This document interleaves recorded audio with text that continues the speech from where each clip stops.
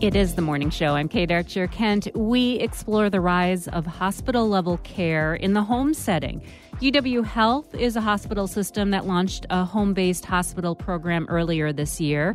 A research letter published Friday in JAMA Health Forum finds a low mortality rate and minimal complications that would send patients back to a brick-and-mortar hospital in initial pilot studies. Call in with a question or comments about hospital at home. 800-642-1234. Email ideas at WPR.org. Nels Paulson is a sociology professor at UW Stout researching this healthcare delivery. Nels, welcome to the Ideas Network. Good morning. Thanks for having me. Good morning. And spouse, Dr. Margaret Paulson, is an internal medicine physician at Mayo Clinic Health System in Eau Claire and medical director for its Advanced Care at Home program. Dr. Paulson, welcome. Good morning. Thanks for having us. Yes. So, Dr. Paulson, starting with you, select locations across Mayo Clinic offering a hospital at home program. You are the medical director of the program running from the Mayo Clinic in Eau Claire. Why launch this program? Yeah, that was a question our leaders were thinking about back in 2019 when they were thinking about the 10-year strategic plan for 2030. And our CEO, Dr. Ferrugia, this idea just really kept bubbling up. And he saw it as a way to meet patients where they're at, right? So just like banking and other industries have changed, people are very interested in getting care on demand, meeting patients where they're at. So it was really a top-down approach for our organization. You mentioned 2019, then 2020 hits. Was the COVID pandemic a turning point for hospital at home and that model? Yeah, it was a huge turning point. Before COVID, there wasn't reimbursement for this model. And because of the pressures that COVID brought, we just ran out of beds and we needed more innovative models to care for people. CMS, the Centers for Medicare and Medicaid Services, created a waiver so that essentially made payment possible. And so fast forward now, almost 300 programs across the U.S. have launched programs, including our friends at UW and Madison. So it's really exciting to see a path forward for this. Nels, you studied the social aspects of implementing a hospital at home program, and you and Dr. Paulson examined why patients were hesitant to use this type of service during the pandemic. What did you learn? Yeah, well, a couple of categories of why patients declined. First of all, internally, hospitals just aren't used to, and hospital systems aren't used to a hospital at home when they're talking to patients. And so a lot of people working within these institutions, they just don't have enough of a background to properly educate the patients. And so we saw that some of the maybe ER docs or nurses that talk with the patients, they weren't giving them accurate information. So I'd go and interview the patients after they are in the brick and mortar hospital and ask them why they declined. And they would say, well, I just didn't sound like it was for me. And I'd give them a little bit more information. They said, oh, that sounds like it's for me. And so that's one sort of category, is just internally educating within a system. And I will say one of the usefulness of doing this research with Mayo Clinic is that they are very eager to learn and change as they learn as we do the research. And so I think that they've taken that very seriously, and it's been helpful to them.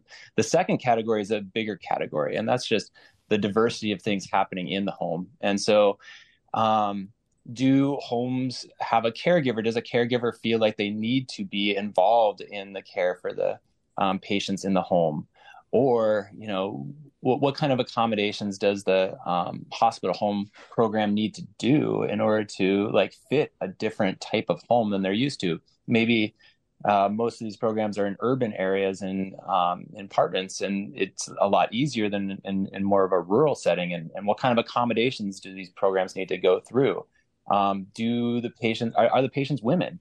Sometimes women patients are like, well, I could be at home and have all of these extra responsibilities while I'm trying to recover. Or I could go and relax in a brick and mortar hospital, which, is one of those things that I think hospital home programs just have to be aware of, is what kind of dynamics are at play in the home that might need to be accommodated to make the patients more comfortable.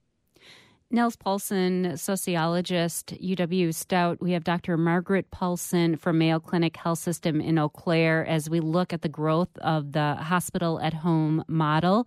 You can join in with your questions and comments. 800-642-1234. Email ideas@wpr.org. Dr. Paulson, how does a patient qualify to receive medical care at home? Yeah, so first of all, they need to have a condition that would require hospital level care. And so usually that means patients are coming into our ERs or sent directly into the hospital by one of the providers that they're seeing. And so once it's deemed that they need hospital level care, our teams are going through a screening process. So during the daytime, and our teams are looking at our ER patients and working with the teams in ER to identify patients preliminarily. And if we think that they meet some basic clinical criteria, then we'll meet with the patients to do some social screening. We want to make sure that they feel comfortable at home and that home is a safe place, because we know not everyone has a safe home to go back to. So it's really a program of clinical and social screening to make sure that they're the right candidate and home is the right place. Could you give some examples of conditions that would jump out at you as you look at the patients in the ER, and who might, and what types of conditions would most often qualify?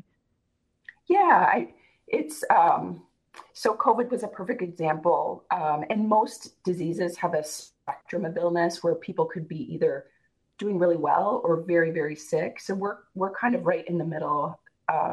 So somebody needs to be in the hospital, but they're not needing ICU level care. So COVID, other pneumonias, skin infections that require IV antibiotics, COPD, flares, even blood infections. So we partner with others from around the Mayo enterprise too. So they're caring for patients. I know it seems out of this world, but patients who've had bone marrow transplants or even kidney transplants. So while we tend to take care of a lot of patients here in Wisconsin with bread and butter conditions, there's, the sky's kind of the limit with hospital at home, as long as patients can get what they need and they're not too sick in the home. So far, what feedback are you hearing from patients who use this program? Oh my goodness, it's been really outstanding. We've at our site, we've cared for just about 1,000 patients over the past couple of years, and patients love it. They love sleeping in their own beds. They love being with their families and having their pets by them and grandkids, or eating their own food. So the response has been really overwhelming. And some people unfortunately require hospital care from time to time. And so part of our biggest customers are people who come to the ER and they actually request our service because they know that advanced care at home has been a wonderful experience in the past for them. So they would rather go home with us than come to the brick and mortar. Internist Margaret Paulson is at Mayo Clinic Health System in Eau Claire and medical director for its hospital at home program. UW Stout sociologist Nels Paulson studies the implementation of hospital at home programs. Call in with a question. You can share comments, 800-642-1234. I'm Kate Archer-Kent. You're listening to The Morning Show on the Ideas Network.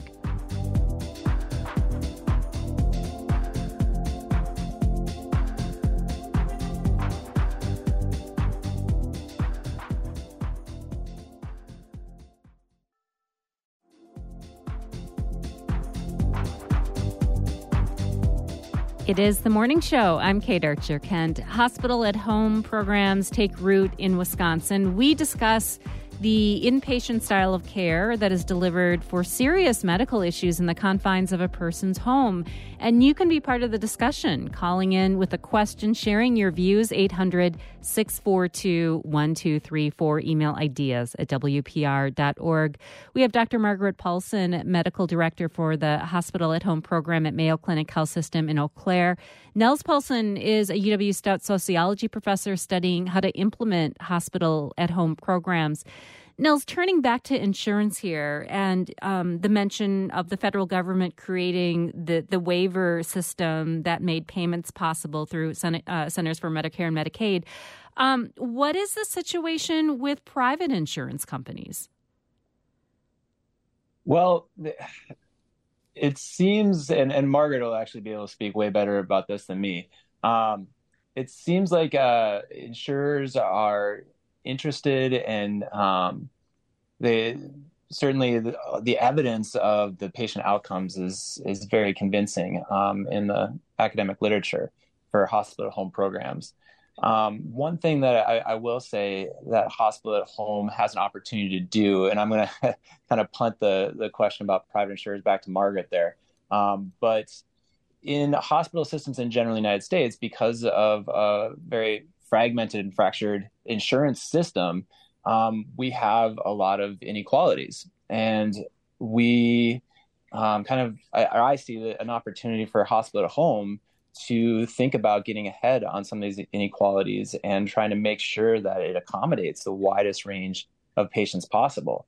And part of that is, trying to make sure that Medicaid is sufficient for funding hospital home programs.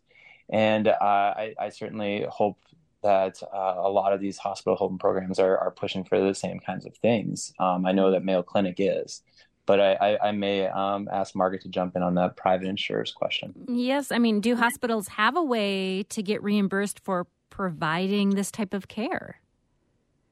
Yeah, when Medicare announced a waiver, it was really a catalyst for commercial insurers to come along. And so our experience here in Eau Claire and in our surrounding communities has been good, just like a lot of other hospital at home programs around the country. However, the nut we have left to crack is Badger Care or Medicaid in the state of Wisconsin. So we've seen other states adopt the hospital at home care model, but Badger Care has yet to authorize this care to their patients. So it's frustrating because we've seen really wonderful candidates in the emergency department and the hospitals are full, and we'd love to offer this care, but we can't until the state of Wisconsin allows it. So in the meantime, they'll continue sitting in the emergency departments while we wait for beds, or even sometimes patients get sent to other hospitals, couple of hours away to find the care that they need. Dr. Paulson, I was reading this new research letter in JAMA Health Forum citing a low mortality rate that is consistent with hospital at home literature and minimal complications related to escalations back to the brick and mortar hospital, end quote there. Does that reflect the findings that you're seeing at Mayo so far? Yeah, for sure. We've seen that it's as safer across the board and that our patients love it. And while hospital at home is a newer concept here in the U.S., it is really well studied. And there have been decades of experience from our colleagues in Europe and Australia, particularly. And the data is robust. And so I know that as we've had these other programs in the U.S. launch, we'll continue to see more data. And Mayo Clinic itself, we're just wrapping up what will be the largest randomized controlled trial in the hospital at home literature. So we're really excited for that data. Haven't seen it yet, but hopefully next year it'll be available. Let's bring in a call. Anne in Waukesha is here. Anne, hi, what is your question? Hi, my question was really about the cost savings, but not really insurance coverage, but is the cost to insurance less? Are they charging less for this at-home care? So looking at what is billable here, Dr. Paulson, do the costs go down? Right now, the payment from Medicare and commercial insurers matches the brick and mortar traditional hospital experience. So the patients don't see added cost. What I hope, though, is as this model matures, I mean, we're just at the very beginning here in the US, but we know we need to create cost savings for everyone here in the US because healthcare costs are really out of control. So as this model matures, hopefully it can be a lever to value-based care. We're talking about the growth of hospital at home programs here in Wisconsin and elsewhere with internist Margaret Paulson and sociologist Nels Paulson at Mayo Clinic Health System in Eau Claire. Dr. Paulson and Nels Paulson, sociology professor at UW Stout. You can join in with your questions and comments, 800-642-1234. Nels, last year, the largest union of registered nurses in America released a report denouncing this push for hospital-at-home programs, and a top official at National Nurses United called programs like this dangerous. What is your reaction to that? Yeah, no, I would be curious to learn a little bit more about the programs that they are concerned about specifically. My experience in researching the Mayo Clinic system is that the nurses seem very supportive of it. So I'm curious about that just because insofar as I've seen in the research, the patient outcomes are the same or better, especially regarding safety. And so I think that that's an important thing to explore a bit more. Mm-hmm. And sometimes there's some important issues of like labor that aren't really about programs like hospital at home that need to be addressed just in general. And that may be playing into it. The concern I think the nurses expressed here was that they provide round-the-clock bedside care. And if there is any indicator on those machines or if something goes wrong, they can be there right there in the moment. Dr. Paulson, what is your reaction to that? Yeah, I had been following that in California, particularly from afar, but I could understand what they're saying. But I think the counter argument is that this type of care I've seen with our team members, our nursing team members, it's actually been a resurgence for their professional lives. They're practicing in a new way. They're going to the home, meeting patients literally where they are at, and practicing to the top of their license in the home and through telehealth visits with our patients. So it's actually led to high satisfaction of our nursing team members and keeping them in the workforce. We know that it's been a really stressful few years, and anything we can do to support our nurses, including practicing in new ways, to keep them in at the bedside and with our patients, we want to honor that. So when physicians round on patients in the hospital, like say a hospitalist seeing patients in the hospital, do they round in the home as well? Yeah, so our physicians will do virtual rounds. So we will connect virtually with our patients. Often when I'm taking care of patients, I'll connect in the home while one of our team members is with our patient. So if that's one of our nurses, but we also have nurse practitioners and physician's assistants going into the home. So our patients are actually getting a few different people provider-wise thinking about their care and trying to offer the best experience for them. So and kind of the idea too is when I'm rounding in the brick and mortar hospital, it's just so busy and it's hard to be able to come back and see patients when they need to. But in the virtual world, it's easier for me to have several touch points throughout the day with patients. Really, it's just through the click of a button how we can connect. So they're give and take, and some people really prefer that in-person experience. Some people are okay with the telehealth experience augmenting the in-person team. Thank you so much for joining us. Thanks for having us. Really appreciate the time. Yeah, thank you for having us. Dr. Margaret Paulson, internal medicine physician at Mayo Clinic Health System in Eau Claire, directs its advanced care at home program. Nels Paulson, sociology professor at UW Stout with a research interest in hospital at home programs. I'm Kate Archer-Kent. You're listening to The Morning Show on the Ideas Network.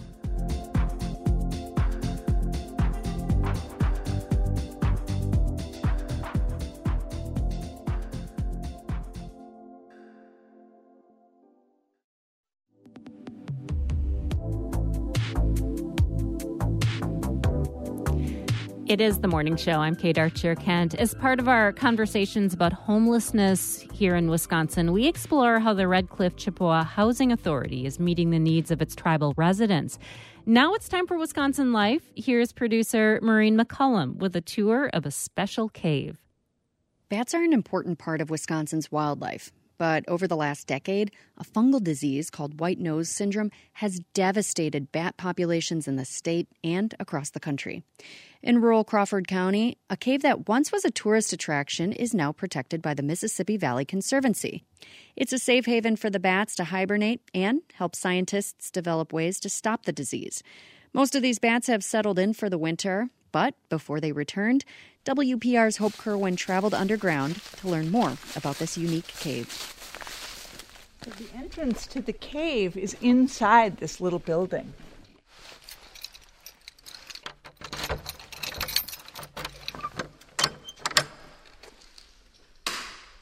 Welcome to Kickapoo Caverns. I'm Sarah Bratnober. I'm Communications Director at Mississippi Valley Conservancy. This doorway is really the only way in for people, but if you look up there, you see a little slot along the edge of the ceiling there. That's where the bats come in. Some bats fly south in the winter to relax and be snowbirds, but there are 4 species of bat. They tend to hibernate here in the Northland, and so they look for places to hibernate where they're not going to freeze to death over the winter. There are a few low spots, so we're going to just take a little duck down here.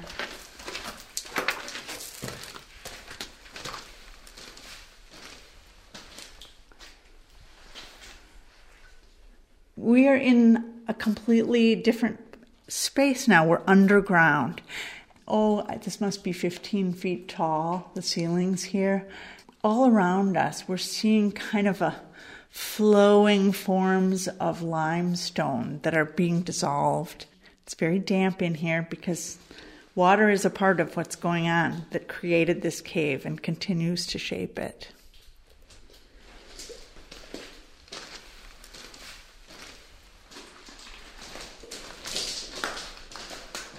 Do you see those cages under the stairway? We're making research accessible for the DNR and their partners to actually study possible solutions to the white nose syndrome. It's a fungus that's in this cave, and it makes their skin itch, it makes them wake up, and in the middle of winter, then they start flying around looking for something to eat, and they just don't have the calories stored for them to be able to fly around. There is nothing to eat down here in the winter, and most of them have starved as a result of being awoken. One of the things we do is just help people to be aware of bats and what bats need and why bats are good and what people can do for bats. But, a lot remains to be seen about how the bats will do with this fungus in the environment. Will they develop a resistance to it? Is that why some of the bat populations in Wisconsin are coming back in the last year? We don't know yet. Okay, here we go. We're just about at the end of the cave now. And if we go down to the very end here and look over the edge, you will see that is a pool of water right there. A lot of people have never seen anything like this before. And kids who get the chance to come down here are really wowed by it. You know, what a great way to introduce them to some of these ideas about conservation. WPR's Hope Kerwin took us on a tour of the Kickapoo Caverns. Wisconsin Life is a co-production of Wisconsin Public Radio and PBS Wisconsin in partnership with Wisconsin Humanities. Additional support comes from Lowell and Mary Peterson of Appleton. Want to make sure you catch every Wisconsin Life story? Subscribe to our podcast and find more Wisconsin Life at wisconsinlife.org and on Facebook and Instagram. I'm Maureen McCullum.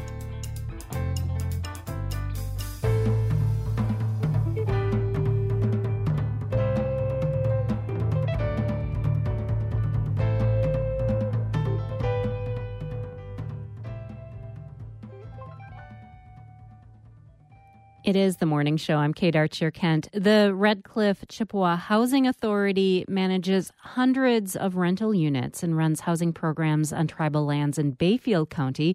As we discuss affordable housing and issues with homelessness, call in with a question. You can share your perspective, 800-642-1234. Email ideas at WPR.org.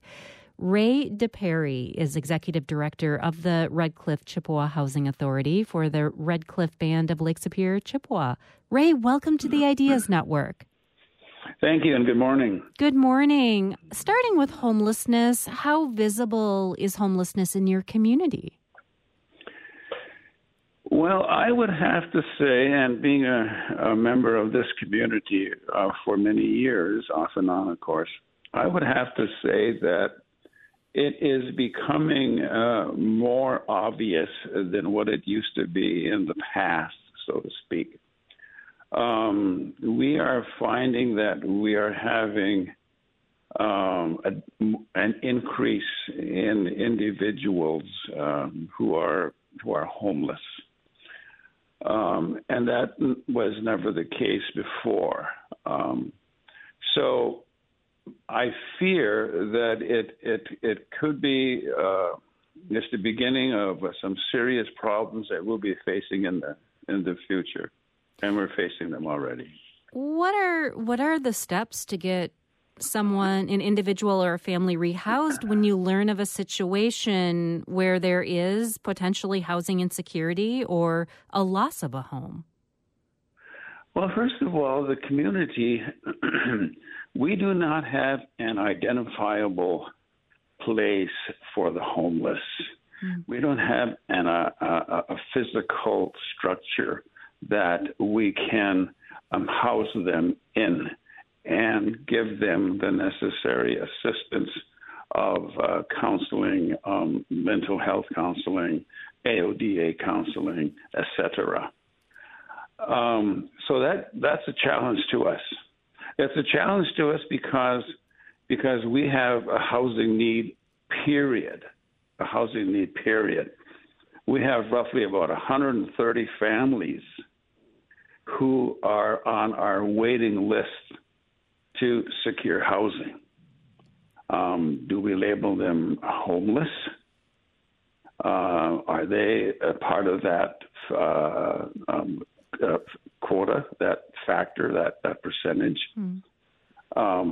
So what we try to do is we have one facility that used to be an alcohol treatment center, which has about 3 or 4 separate bedrooms in them. And for these individuals that we can identify, we currently have them placed there. They can stay there for the night, but they got to be out the next day. And then, of course, we got them wandering, et cetera, et cetera. So we have a challenge here. For the 130 families on the waiting list, as you talk with them, what are they doing in the meantime? Well, they're doing what used to be done generations ago, living and hunkering down with extended family members. You know, we have multiple families that are living in units that are designed only for a family of 3 or 4 or 5. So we have overcrowded. We have overcrowding issues. Our community here, our tribal community, is not much different than most of the tribal communities that I work with and consult with. I mean, my colleagues are pretty much having similar issues. You also acknowledge that it is an aging community. You have a population of seniors and elders. Does that complicate the housing situation? It does. We just, about 6 months ago, we submitted a federal grant application to HUD under their Office of Native American Programs to secure some funding by which we would build, if successful, 2 12-plex, what we call senior living quarters. And by senior, I mean anyone who is 65 and older. These individuals, we have a good number of these individuals now who are really the grandmas and the grandpas who want to just have some quietness and see the grandkids maybe for an overnight or so and be able to take care of and live out their life, so to speak. We didn't get funded for that project. But we'll reassess it and hopefully try again. We last month talked with the Wisconsin Housing and Economic Development Authority CEO, Elmer Moore, and I want to listen to Moore here talking about affordable housing. Affordable housing has an unfortunate stigma. We're talking about folks that have great jobs, teachers, and our public servants. We're talking about folks that are experiencing homelessness who might be staying on a friend's or family member's sofa or sleeping on their floor. Ray, does the phrase affordable housing have a stigma? I don't believe it has a stigma, and Secretary Moore was up here about a month ago, along with some of his staff, and he met with myself and a couple of members from the Tribal Council, the Tribal Administration. We've shared these concerns, of course, that with him that I'm now voicing. I don't believe affordable housing has that stigma. People, individuals and families want a house. Our duty is to get them that house.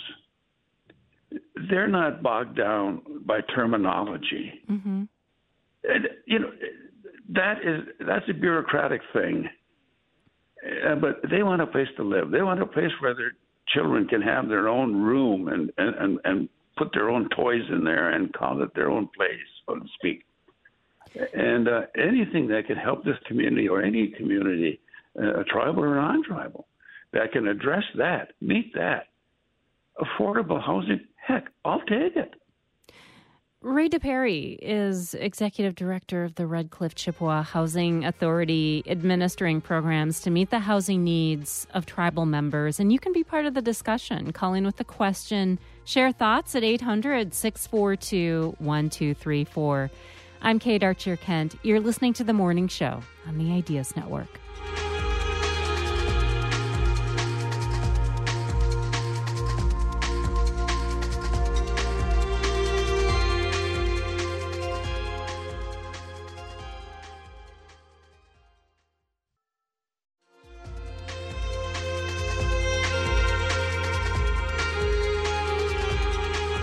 It is The Morning Show. I'm Kate Archer-Kent. As part of ongoing discussions about homelessness in Wisconsin and solutions to prevent and respond to housing insecurity, we learn about this work in northern Wisconsin. Ray DePerry is Executive Director of the Red Cliff Chippewa Housing Authority, focused on meeting housing needs of the Red Cliff Band of Lake Superior, Chippewa. Call in with a question. You can share insights, 800-642-1234. Ray, the Red Cliff Chippewa Housing Authority receives federal funding through the Office of Native American Programs at the U.S. Department of Housing and Urban Development.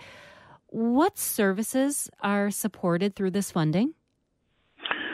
This allocation that we receive from HUD, as most tribal housing authorities, is a funding which basically just helps us to keep our existing stock in decent shape, decent status. It helps us do repair work, renovation work on the existing units that we have. We have roughly 235 family units here on the reservation. So that funding from HUD helps us to meet the needs of those tenants who need home repair, new windows, weatherization, et cetera, plus the support staff to keep that moving. How do you prioritize and keep up with the home repairs and the renovations? How do you effectively maintain that current housing stock? It's difficult. It's extremely difficult because there are some units that require about maybe $10,000-$12,000 for repair, so to speak. That is a difficult thing to meet, given the limited amount of dollars that come in.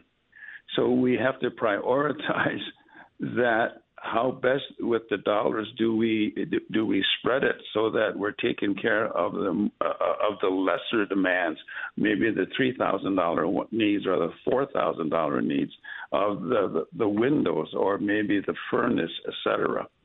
It's a challenge.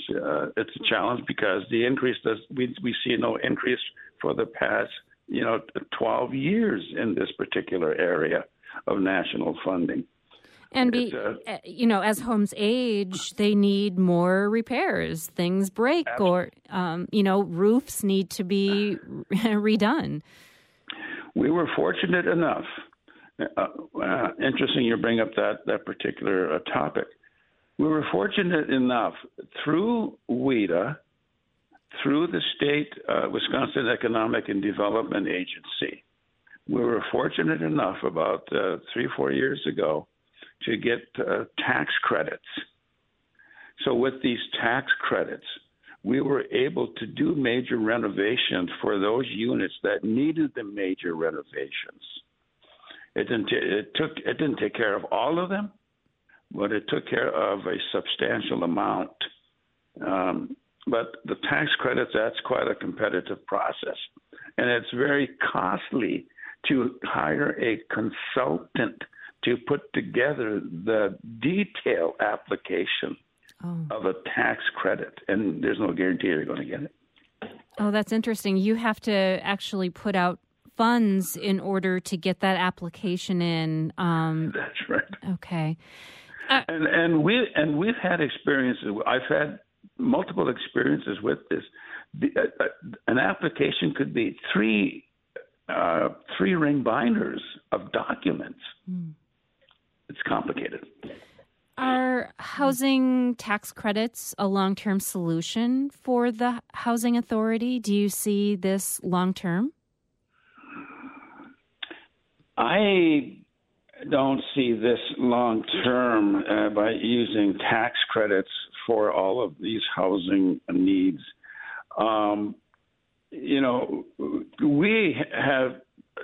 We deal with our federal officials, doing it for the rest of our life from the day we're born.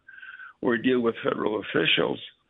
I believe that our only hope in seeing some of this improvement is for federal officials to meet that trust responsibility that they have to our tribal communities. And housing is just one of those serious areas that is seriously underfunded.